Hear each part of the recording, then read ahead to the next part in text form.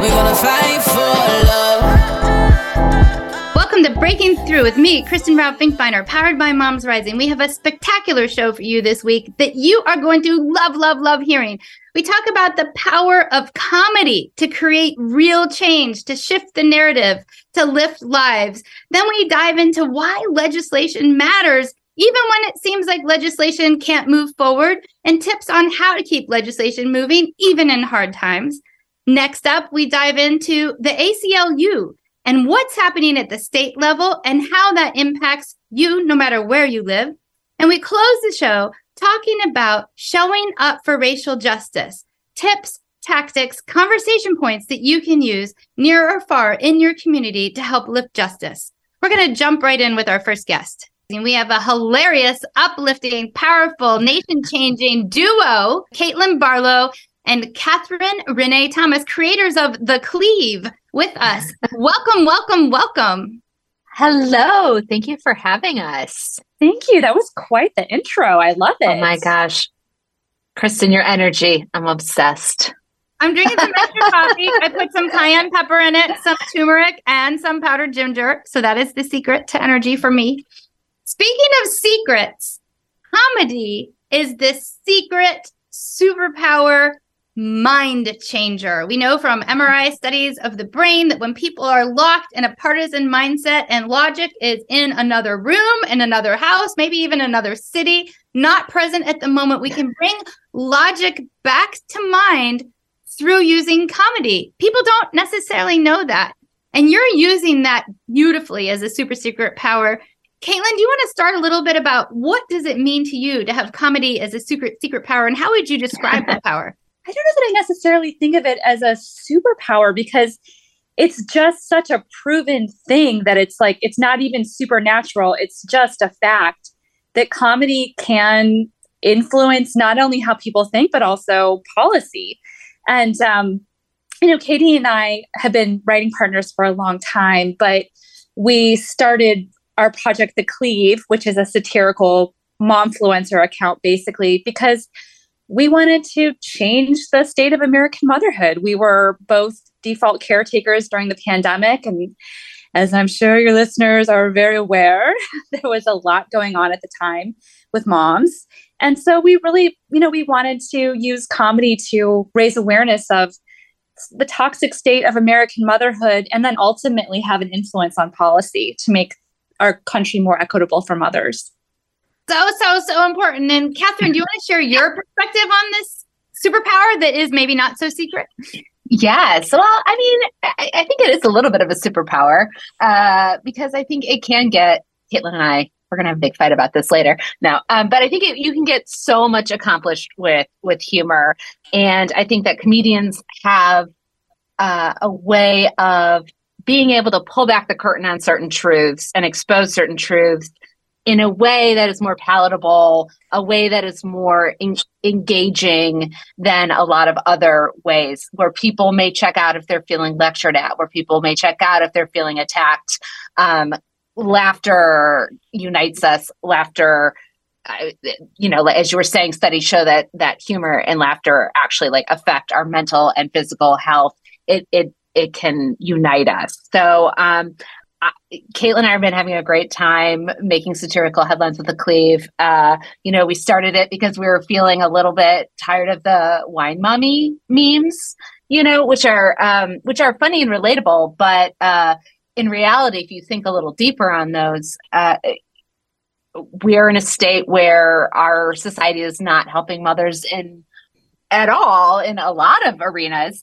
And so how do they help? Well, have a drink, mommy. It's like, this is the way that we are dealing with our issues. So yeah, comedy, we want to go a little deeper.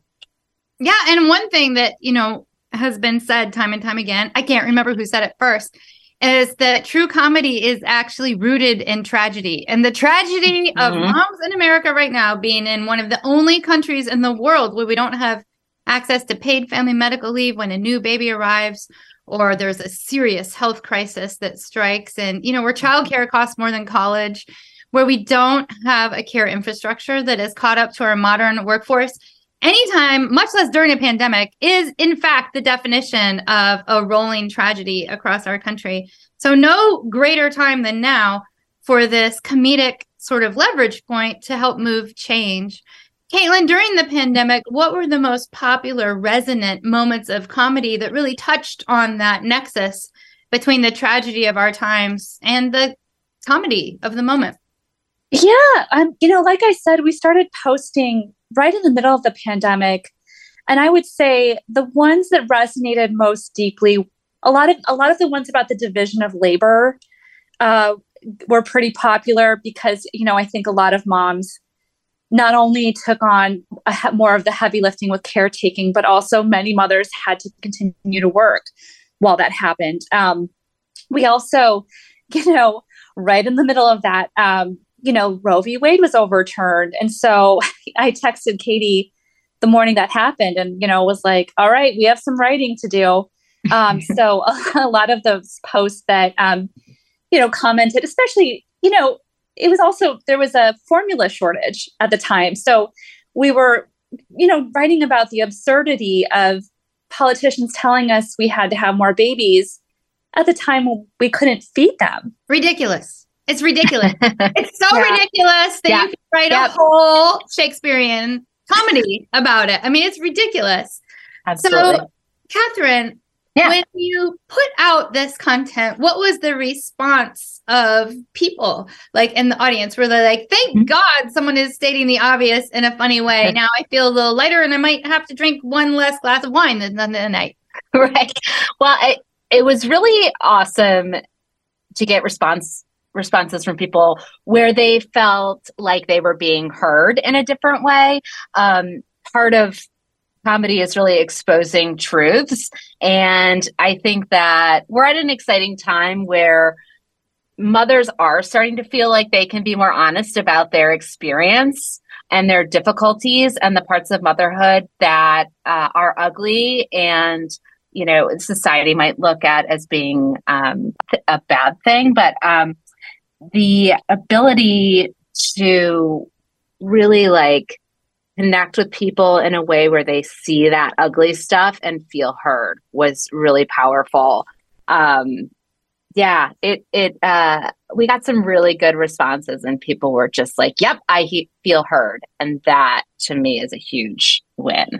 Yeah. I mean, being a mom is a greater predictor of wage and hiring discrimination than gender. Mm-hmm. And moms of color experience wage and hiring discrimination to the tune of Latina moms just earning 46 cents to a white dad's dollar and Black moms just 56 cents to a white dad's dollar. Now, how does this relate to comedy, the moment, and being seen? Well, moms traditionally in our country are framed in such a way of discrimination that when we say what's happening to us without comedy, it's often framed as shrill or complaining or whatever. So comedy is a bridge to actually sharing a reality that is often closed due to discrimination that impacts not just in wages and hiring, but also in our culture around us. So it is beautiful. I love that you're doing this. Thank you for speaking to the moms of America. Caitlin, one thing that you mentioned is that something that's popular that you see is people talking about, the disparities in labor at home. And I have been thrilled to see an increased conversation through the pandemic about the work of parenting, the unpaid work that might be at home or on a playground or in a library or wherever you're parenting that goes into parenting and that is disproportionately carried by people who are moms, and the paid work that people are being pushed out of much needed jobs because there's no care infrastructure support for the unpaid work that we must do. How have you seen a transformation in the understanding of the paid and unpaid work related to caregiving through the pandemic? And do you think that's going to shift public policy? This is to Caitlin first and then Catherine next, because this is a double. Okay.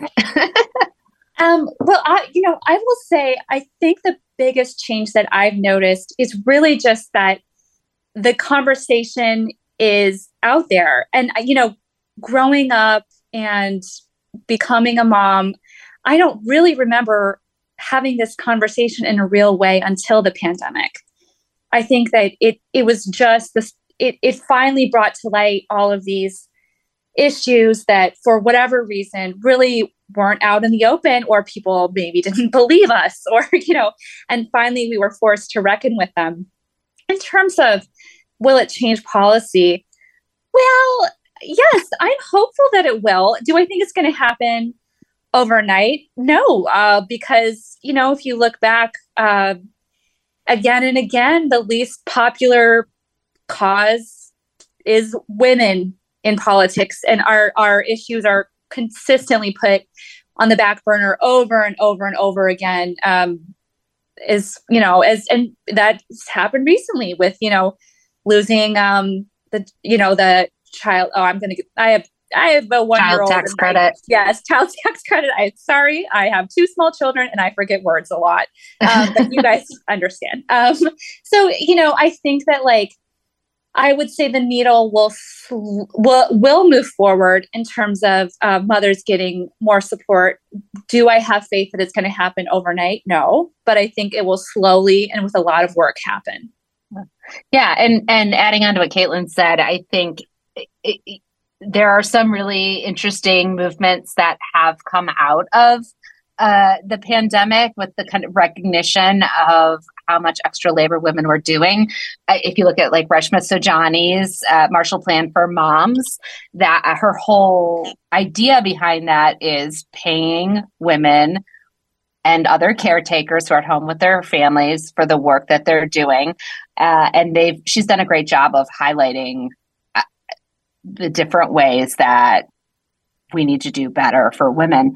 And we're starting to see things. There's a great documentary called Fair Play. I'm not sure if you've seen that, but it's a wonderful documentary based on Eve Rodsky's book, where they follow a few families throughout the pandemic, and the husbands in the film are seen starting to learn a little bit more about how their wives are bearing the brunt of all this. And so seeing stuff like that come out is making me hopeful too, because we've got the conversation going, but we got to keep it going, because now that people aren't seeing us in a pandemic anymore, this highlight of women being teachers, workers, mothers, cleaners all at once, those pictures of us in the media are starting to go away. And so we got to keep that ball rolling.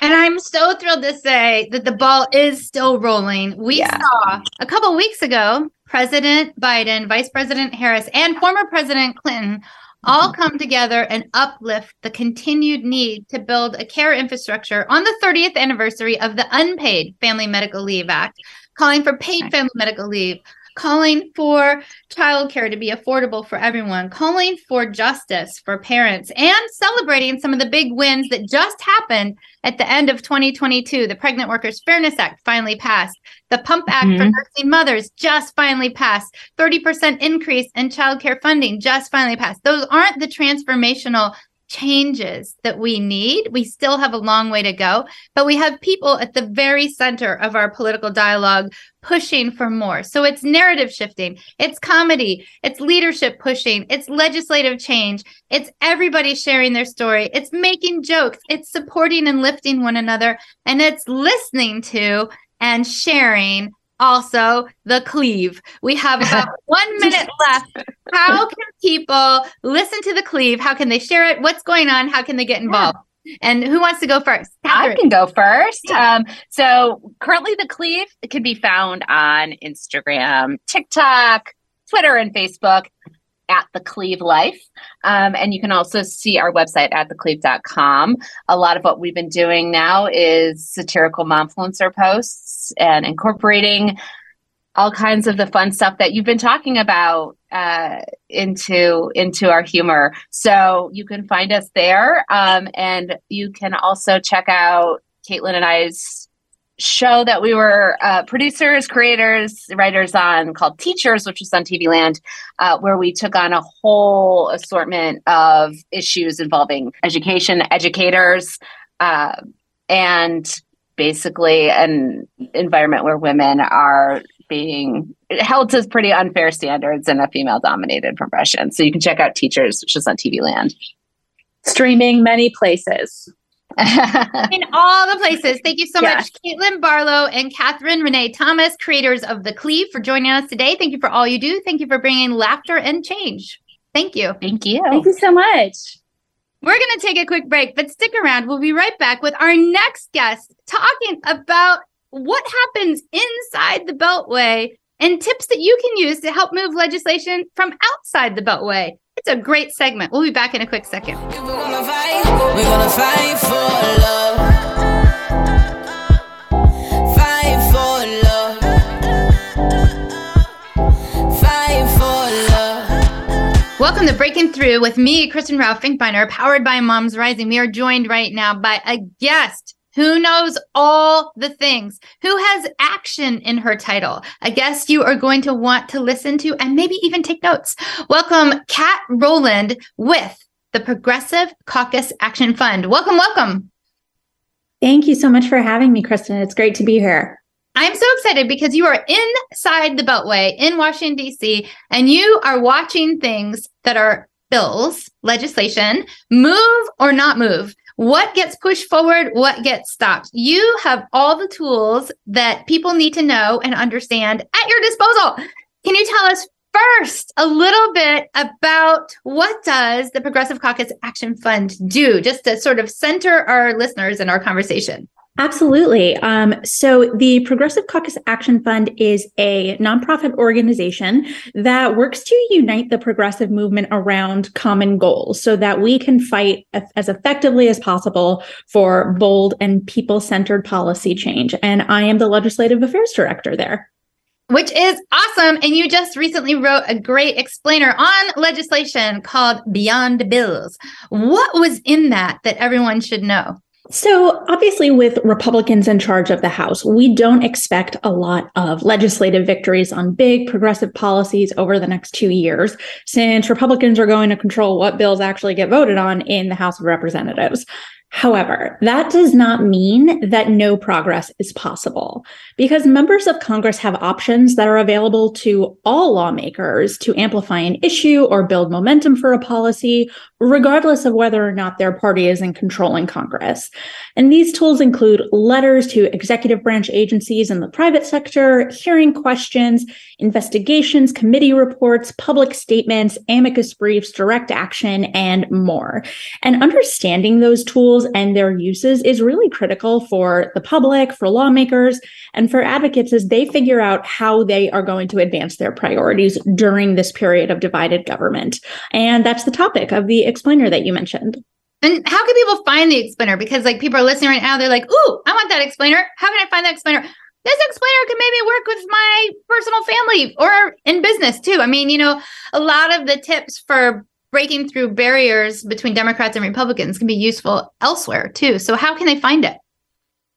Yeah, you can read our full breakdown of tools that members have beyond bills at progressivecaucusactionfund.org/beyond-bills. You can also sign up for our weekly newsletter called the DC Download. And every week that runs through what's going on in Congress, from hearings to key votes to major negotiations. And you can sign up for that at progressivecaucusactionfund.org/DC download. And I'll be sure to share those resources with your team too, to help your listeners find that easily. I love that. We'll tweet it out for sure. Awesome. So when you are inside the Beltway bubble and things called legislation, I like to call legislation things, I'm noticing lately. This is very humorous. So I'm going to just clarify. The things I'm talking about are legislative activities. When things are moving or not moving, what tips do you have for people, really precise tips that you've seen work or not work? Does calling your member of Congress work? Should you be bugging staff? Should you take to Twitter? What tools does a regular person who is a constituent have at their disposal that are sort of practical tips for daily pushes? Yeah, it's a really good question. And I think the answer briefly is all of the above, depending on the situation. I think it takes a little work to get to know the member that you're working with and what they're going to respond to. Do they respond well to being called out online? Do they respond well to a letter campaign or a call-in campaign? If there was one tip, though, that I have that works across members, I would say it's organization, because it is unfortunately really easy to ignore one person, a couple phone calls. It's really hard to ignore like hundreds of letters or hundreds of phone calls from constituents that are all asking you to do the same thing. And so to the extent that folks out there are able to find others in their community or in their friend group or in their families who share their concerns, getting together and making a concerted effort to push for the things that you want is really, really powerful and hard to ignore. And you can do that through a group like Moms Rising or the National Women's Law Center or the National Partnership for Women Families or Ultraviolet or Supermajority or, many, many different organizations actually help to organize people, because the thing that can be hard is figuring out those leverage points for when those pushes will make a difference. So there are lots of organizations like Moms Rising who are keeping our eyes out. We're reading the newsletters. We're saying, okay, now is a moment where if, hundreds of people call your member of Congress, we have a leverage point, a fulcrum point for change. But it's not just Moms Rising. So, you can join any kind of group that matches with your priorities for our country and be linked up with other people so you can be part of that wave of change. I'm so glad you mentioned that. And you can also organize your friends, families, your dogs, your cats, your pets to all be in a group together and join a group, or on your own without a group. So there's all kinds of ways to make change. I love that.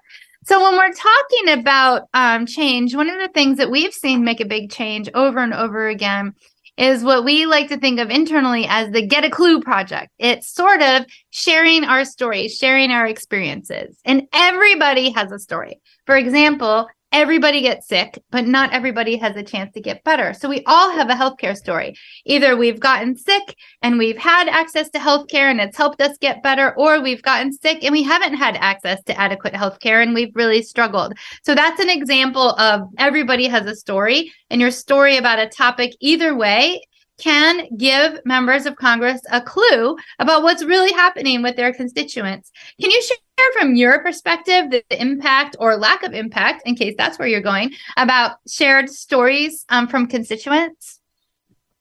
Yeah, thank you for the work that you do there, because stories are so, so powerful. And, I think that folks who work in Congress, it can be easy for members to dismiss a policy that they're hearing from a constituent as too far out there or unachievable when you're talking theoretically, right? It's a lot harder for a lawmaker to face a real person who's telling them what they've gone through and what they need, that they are asking for too much. And I'll stick with the healthcare example that you just gave. Let's say you have a hearing with pharmaceutical company CEOs who are raising drug prices, and you have a member ask something like, my constituent is working full time and still can't afford to buy your company's drug that her child needs to survive. Is your bottom line more important than this child's health?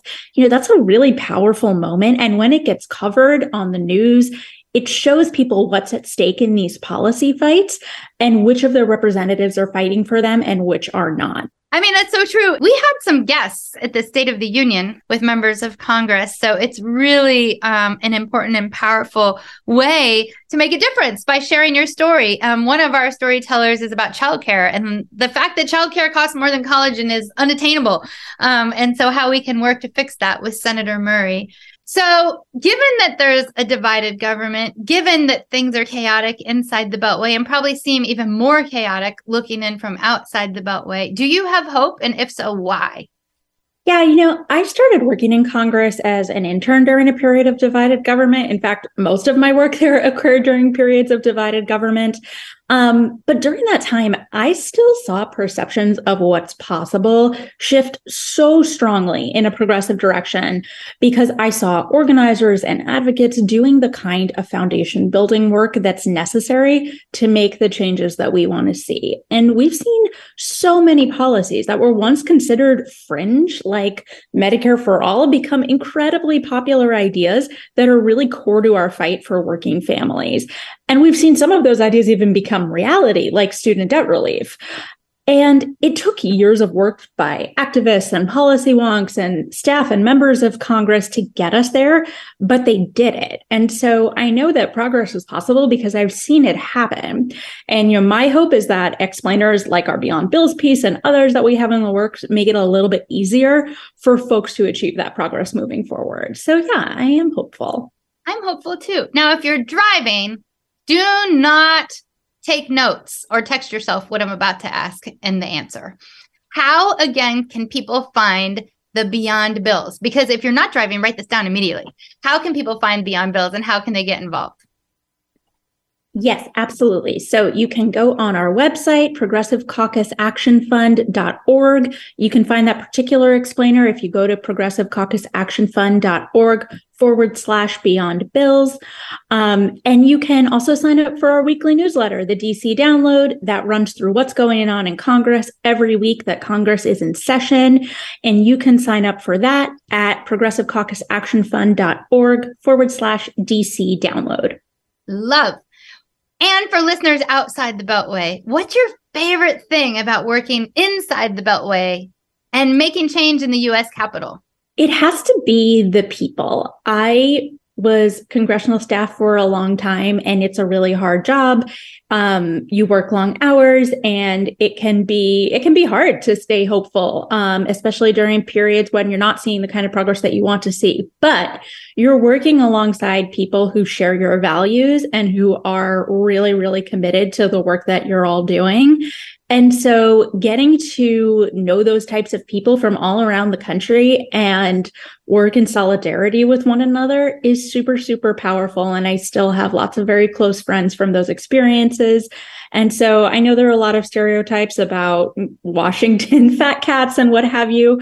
And it couldn't be further from the truth because the people who do this work are by and large really, really lovely. And that has been absolutely the most rewarding part. I love that you lifted that because I have found the same to be true, both of people who are doing the work and of elected leaders. We hear a lot of news about, the horrible, awful, very bad elected leaders. But what people don't know is there's a bazillion unsung heroes who are members of Congress who are fighting every day in really great ways for their constituents. We just don't hear them because they're not loudly awful. So did you find that to be true as well? 100%. I worked for some really, really wonderful members.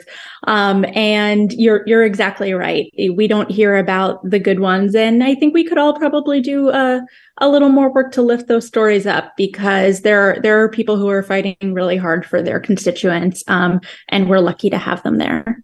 Yeah, so true. So listeners, get involved with the Progressive Caucus Action Fund. You can get resources like the Beyond Bills explainer that was just written and shared. You can also stay involved and get the weekly newsletter. You can get involved in all kinds of ways to make a big difference in our nation's capital as you hold out hope for change. Keep hope alive, people. If we look back across our history, we are changing the direction of our country for the better, but we have to keep on it. Because we know what happens when we take our hands off the wheels of democracy. Very bad things. So democracy is meant to be a continuous engagement process, and a way to be engaged continuously is not only through voting, which you should do, but also through the Progressive Caucus Action Fund. Thank you so much for being on, Kat. Thank you for all that you do. Thank you for sharing your story with us. Yeah, my pleasure. Thanks for having me. We're going to take a quick break. Don't go away. Next up, we're talking with the ACLU about what's happening in the judicial branch and why it matters to you. We'll be back in just a moment. Fight for love. Fight for love. Fight for love. Fight for love. Welcome back to Breaking Through with me, Kristen Rao Finkbeiner, powered by Moms Rising. We are joined right now by somebody from the ACLU. And I feel like we should have a cheer like the ACLU helps you. Like, I'm not sure if there is one. We can ask in a moment. Sam Davis is coming to us from the ACLU of North Carolina. Welcome, Sam. Thanks for having me. It's really great to be here. I'm so excited that you're here. Are there cheers like the ACLU helps you? Like all kinds of cheers I can imagine. Because I love the ACLU. We love the ACLU. And I feel like there should be like a whole cheering squad. Yeah, I'm not going to speak for the whole ACLU. I think that's not my area of expertise, though. But I'm sure they're out there. I'm sure they're out there. I know they're out there. I could just feel them. So the ACLU is here protecting our rights. And for listeners who maybe haven't heard of the ACLU, can you just share a little bit about what is the core mission of the ACLU as sort of a reference point as we dive into our conversation about what's happening in Supreme Courts at the state level? Of course. So the ACLU is an organization dedicated to protecting the civil rights and civil liberties of people across the country. So the ACLU is both a national organization and a state and local organization. There are attorneys working at the national level on kind of big programmatic areas like voting rights, reproductive rights, criminal justice reform, things like that. And then there are attorneys and organizers working in each state at state affiliates who are doing a lot of the same kind of work, but focus specifically on the issues that are facing, the residents of any particular state. So I'm based at the affiliate in North Carolina, where I focus on civil rights issues affecting all North Carolinians. I love it. And we have at Moms Rising a very lot of members in North Carolina. Hello, North Carolina. Shout out to North Carolina. And what happens in any state, of course, has an impact on every state. So what's happening in North Carolina right now around voting rights is really important. And can you share a little bit about why it's important, why it's weird, why we need to keep focused on it, and what's happening? Yeah. So I think in a lot of ways, North Carolina is a microcosm for what's happening across the country. So North Carolina is a pretty evenly divided political state. Both major parties, depending on how you count, typically get support from about half the population. But we don't see an evenly divided government. We don't see the will of those voters often reflected in the policy choices that elected officials make. Instead, thanks to gerrymandering, among other things, we see one-party rule across government and really some of the more extreme policies that are targeting everyone, but especially vulnerable and marginalized North Carolinians. So if you care about how democracy functions across the country, you should be really concerned about some of the things we're seeing in North Carolina right now. And for the person who regularly votes, what would the impact of this be? Yeah, so you can see the impact really across a lot of civil rights issues and just across the whole policymaking apparatus for the state. So in North Carolina in 2022, Republicans expanded their majority in both the state house and the state senate to the point where there's only one seat that prevents Republicans from overriding the governor's veto anytime they pass a law. And so the legislative session is just starting, and we're starting to see the kinds of things that legislators are focusing on, and they're issues that could really have significant consequences for people in North Carolina and people across the country. So it's things like legislating how teachers can talk about LGBTQ issues in schools. There's a bill that would require teachers to report on students' gender identity and sexual orientation to their parents, which, as I'm sure you know, can be really devastating for students who don't come from supportive families. There's a bill that would increase the penalties for certain forms of protest, which we've seen used to target civil rights activists, Black Lives Matter protesters, people protesting against police brutality. And then there's discussions about potentially rolling back reproductive freedoms in North Carolina. So right now, in general, abortion is legal up to 20 weeks in North Carolina. That's one of the more permissive policies across the South. North Carolina is really a beacon for people in the South seeking safe reproductive health care. If that changes, that's obviously going to harm North Carolinians, but it's going to be have potentially devastating consequences for people across the country. That is devastating. I got like fully 150% depressed while you were talking about that, because I know from polls in North Carolina and nationwide that the majority of actual voters of the American people do not support those harmful and regressive policies. And so I just have to interject right here. How do you keep your hope up? What does the legal system give us in terms of not just hope, but change and holding the line for justice? Yeah, that's a really good question.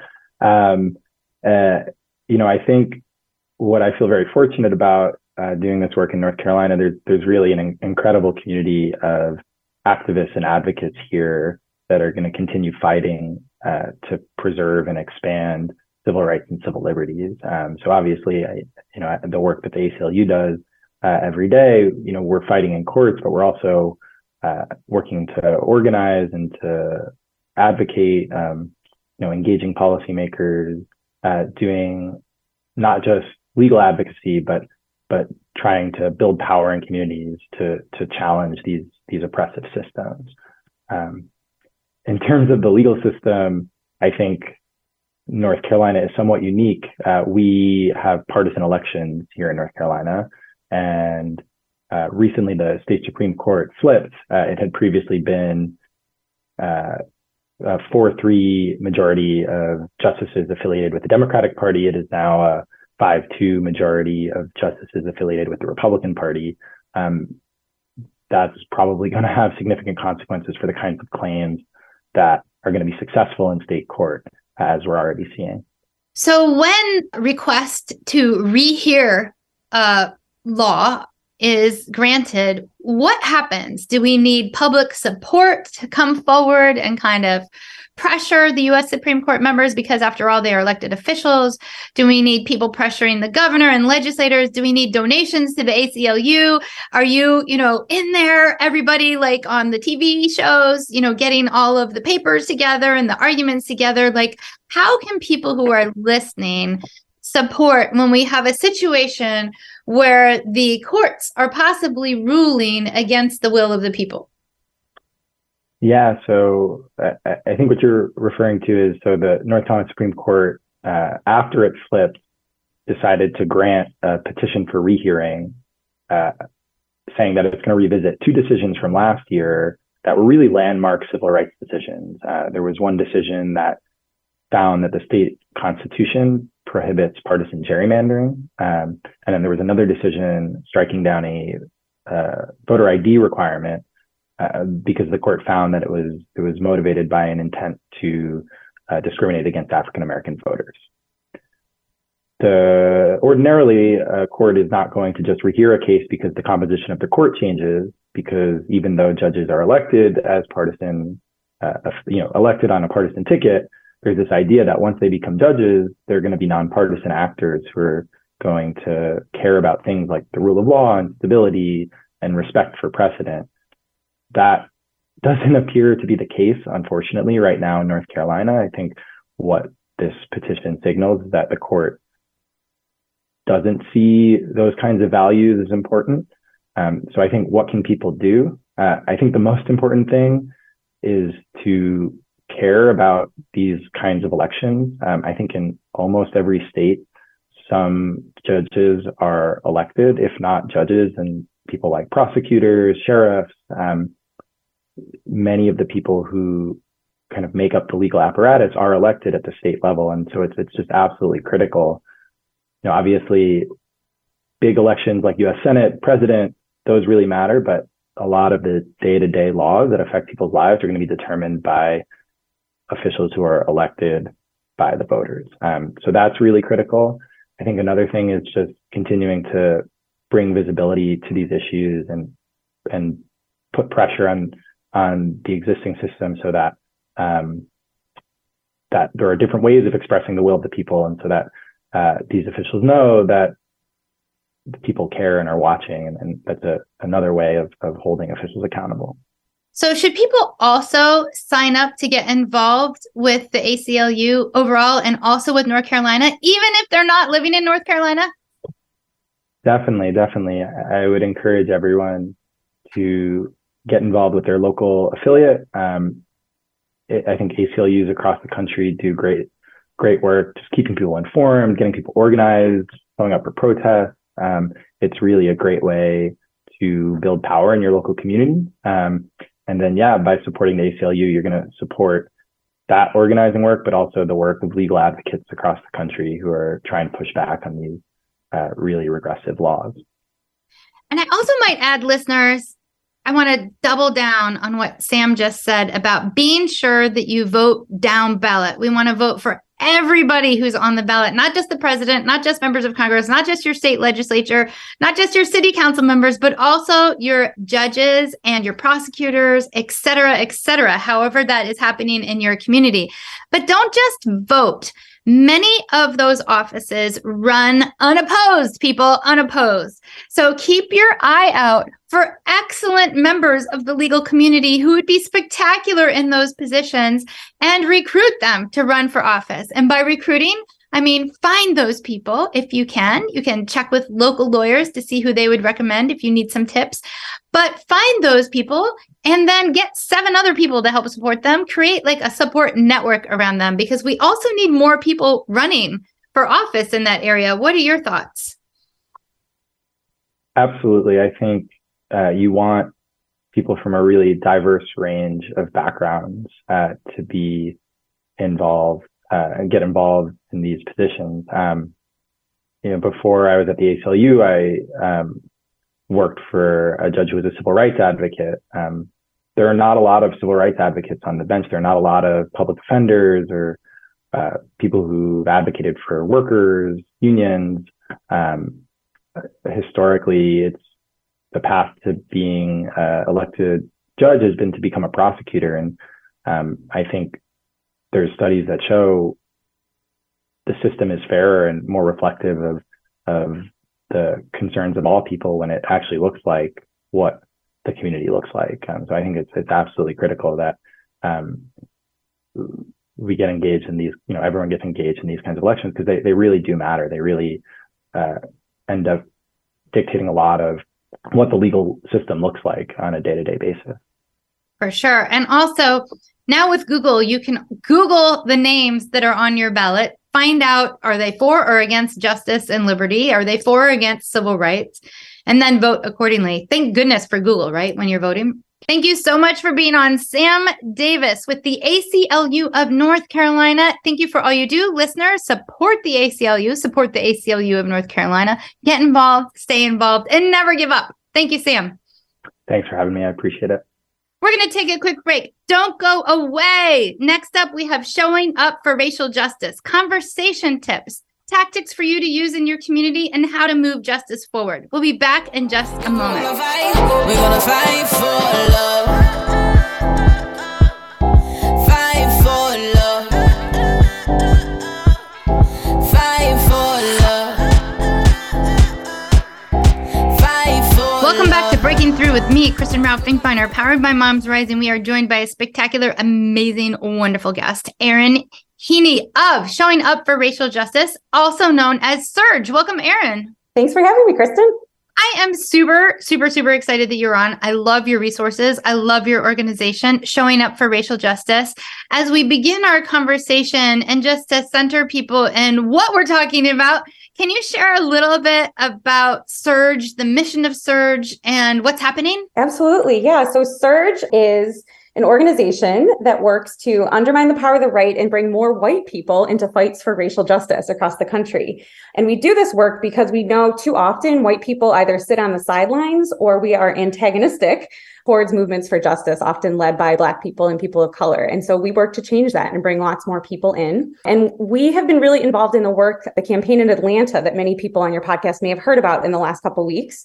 Last week, a law enforcement officer killed Tort, who is a young man who was part of a group of activists who were using direct action to stop a police training facility from being built in a forest. It happened actually on like almost 400 acres of publicly owned land on the edge of the city of Atlanta, where they're planning to build a militarized police training facility. And it's in a forest, actually, Kristen. It was called the Lungs of the City by city planners, and the neighborhood is surrounded mostly by Black folks.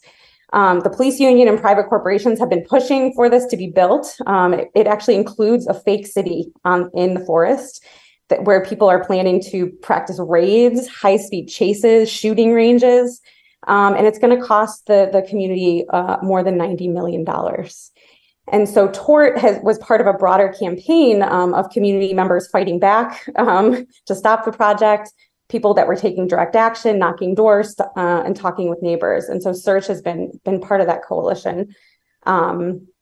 Because we know that, white communities sometimes can be in the way of winning on issues like this. And so our role has been really building support in majority white parts of Atlanta who otherwise might be against this. And so we released this Stop Cop City toolkit last week to bring more people across the country into this work who were turning to us and wanting to turn their outrage and their heartbreak into action. And so since then, people have been, raising funds and taking action in their local cities in solidarity with the folks on the ground in Atlanta. I have been so helped by your toolkits at SURJ over time, over years, and time again. For people who are listening, no matter where you live, if you're in Atlanta, if you're not, if you're anywhere in the United States of America, police violence is still at epidemic levels. And I would imagine that the toolkit for Atlanta is useful in any place. Can you share a little bit about the toolkits that you do and how people can get access to them, as well as if you think the toolkit about Atlanta would be important for people to have, even if they're not in Atlanta? Oh, absolutely. If you're in Atlanta, we have a strong chapter there, and the toolkit is a great resource. But, we know issues like this don't always make the news, but they're alive and well in our communities across the country. So no matter where we live, we know that communities of color are under attack, and we know that, police budgets take up the largest percentage of all of our local budgets. And so we would encourage people, you can find the toolkit on our website, which is SURJ, SURJ.org. You can find that toolkit, many others, and you can also find where to get connected with your local chapter. SURJ has over 175 chapters across the country. So odds are good there's somebody close to you that's also wanting to take action and that you can connect with. And in your toolkits, you have tips for talking with other people, tips for talking across divides, tips for talking with children. So while we have our listeners on with us, what are your top tips about how white parents should be talking with white children about police violence, especially in this time when the news is bringing this important information to us? Oh, absolutely. Well, the research, Kristen, is super clear that not talking to our kids about race and racism means that they pick up the stories and the feelings that are prevalent in dominant culture. And we know that dominant culture tells us that the police are here to protect us. They reinforce racist stereotypes. They normalize the absurd amount of public money that we spend on the police. And so we know, Kristen, that if we're not talking about race with our kids, they're picking it up from other places. And they're going to learn messages from the media, from their teachers. And so at SURJ, we really believe that kids deserve to understand in an age-appropriate way what's happening, why you're feeling and responding the way you are, and your family's role in sticking up for what's right and providing support and solidarity to communities who are more on the front lines. And we know that sometimes people count kids out, but kids know that something's not right. And, we saw across the country, especially I'm thinking in 2020, lots of young people showed up in the streets against police violence, and they're really ready and eager to do the right thing. So lots of parents of white kids find a political home at SURJ. Another great resource that we've turned to over the years is Embrace Race. It's an organization for parents across lines of race who are raising kids who are thoughtful, informed, and brave about race. So they're another great resource in addition to SURJ. And so listeners, it's SURJ, SURJ.org. Now, one of the things that's also happening at the same time is there's an attack on accurate historical curriculum in the United States of America. And with this attack underway and books actually being banned in schools, ridiculously so, it would seem that it's almost more important for parents to talk about race and accurate history with their children. And so I want to double share this website, SURJ, SURJ.org. I love what it says. When you open the page, it says, a home for white people working for justice. When we fight racism, we all win. And can you share a little bit about that and about where do you see white people's role in fighting racism can be the most effective? Yeah, absolutely, Kristen. I mean, I think when I first came into this work, I know that I was taught that racism was something that only impacted people of color. And at Surge, we know that when we fight racism, we all win. It's actually good for all of us. That, of course, racism and white supremacy impact communities of color in ways that are very different than white communities. But we know that race was created in this country to break solidarity, to break our natural tendency to unite, because those at the top know if we all get together, there's more of us than there are of them. And we would actually have the power to win really significant change in this country. And so at Surge, one of our core values is really organizing from a place of what we call shared stake. Let me explain what I mean by that. We can use policing as one example. We know that Black people and people of color overwhelmingly bear the brunt of police murder and incarceration because of systemic racism. And I think those of us who are white need to understand that we're not better off in a world with more policing either. First of all, there's a whole lot of white people who are actually directly impacted and negatively impacted by policing in prisons. There's many people in our membership who have loved ones or they themselves have been incarcerated because of the criminalization of poverty or drugs or the lack of mental health supports in our communities. But even if we haven't been directly impacted yet, we are all affected by the lack of community funding for the things we all need. Schools, healthcare, public infrastructure. I know your crew, you all have been doing so much organizing around the need to invest in care infrastructure. It's a really important place where we need to be investing, and instead we're pumping resources into these systems of harm. So, when we think about our stake, that it is about standing in solidarity, but it's also about creating a world where we are also better off too. And I think that allows us to stay in this work, for the long haul. And speaking of the long haul, in the long haul, if you look at what's happening in our country and our communities, we absolutely need white people to talk to white people about racism and about how it's critically important to end it. Now, those conversations have sometimes been called, quote, difficult conversations or other types of conversations when we're looking at people saying, hey, you need to have difficult conversations, but they don't have to be difficult. And you have a lot of tips about how white people can talk to white people about racism and help change hearts, minds, and public policy. What is your top sort of, 3 to 500 tips about having those conversations with people who might not come in from the same angle that you're coming in on these topics? Oh, Kristen, I so appreciate this question because it really is, for those of us who are white, this really is our work. And I think, there can sometimes be a tendency to want to turn away from our people. I think especially when we first come into consciousness about race.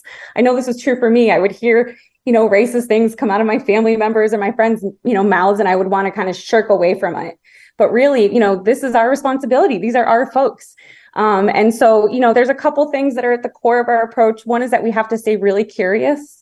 We have to ask more questions, and we also have to engage in people's real lived experience. We know that we don't change people's minds by spewing facts and figures, but actually being in relationship with people and being curious over time is the thing that actually does shift people.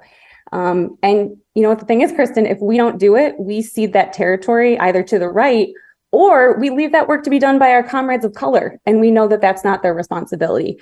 So at Surge, we really try to create a community where people can be in relationship with each other and stay in it through these really, sometimes challenging conversations. But I also want to encourage your listeners to think what if it was easy? People surprise me all of the time. And I think for so many of us who are white, we're socialized not to talk about race, but sometimes it can seem scarier than it actually is when we get into the conversation with people. And I love that you lifted up conversations, plural, and also stick with it. Because one of the things that I think sometimes people that I've talked with, white people that I've talked with, have wanted to happen is one and done conversations. Like, oh, let me just tell you. And now I'm done 15 seconds later. And so really, sometimes I get feedback that people feel like they aren't staying true to their moral compass if they don't come in at those conversations one and done, and instead come in curious. So I just want to uplift again the importance of the tips. And I've loved and read the Surge toolkits of staying curious, asking, taking that deep breath and saying things like, where did you get that idea? Why are you thinking that way? What experience have you had? That's not my experience. And sticking with the conversation through questions, which can feel very uncomfortable, to be honest, because you're not like right in there with the sledgehammer saying, that's not right. You know, this is terrible. That does not work. Studies show that when you come in with the sledgehammer, it doesn't work. It's over time asking those questions, sort of in almost the Socratic method, that does actually bring people around. But there's that tension. And I'm curious if you have tips for our listeners, that tension of feeling like you just really immediately have to say, you're wrong. You know, it's hard not to do that. I'm just going to say that. Maybe I'm talking only about me, but I've also heard from other people. It's hard to stick through it with the questioning way of like, how come you think that way? You know, that didn't happen to me. Here's the story of what happened with me. Now, has anything happened like that with you?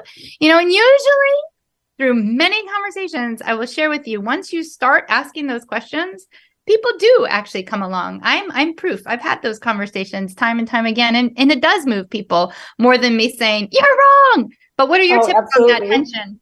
Well, and I've been in it, and it's real. And I think, I remember someone first, I've had so many experiences kind of early on in my journey where I can look back now and realize someone was asking a sincere question, and I took it as an attack, or I used it as an example, way to prove that how much I knew. I wasn't really being strategic. It's going to take a lot of us. We need a lot more people in this movement than we have now. And so our work is really to think like organizers and think, what is it going to take to bring this person with me along over time? Look, sometimes a call out is the right move, but it's not our only move. And I think too often we default to that. And so I think one thing that's helped me stay in that tension over time, Kristen, is like getting really curious about what's going on in my body, being like, ooh, there, my stomach's tight. Okay, and that's happening. Like, take a breath. And so just starting to notice my reactions has also been a helpful tool over time. Yeah, I mean, I think that deep breath tool is a good one. I've had to take many deep breaths through these conversations. I'm like, okay, please don't notice that I'm hyperventilating. But seriously, the conversations work. Like, I'm here. I'm a person who's done the conversations. I've had them work over time.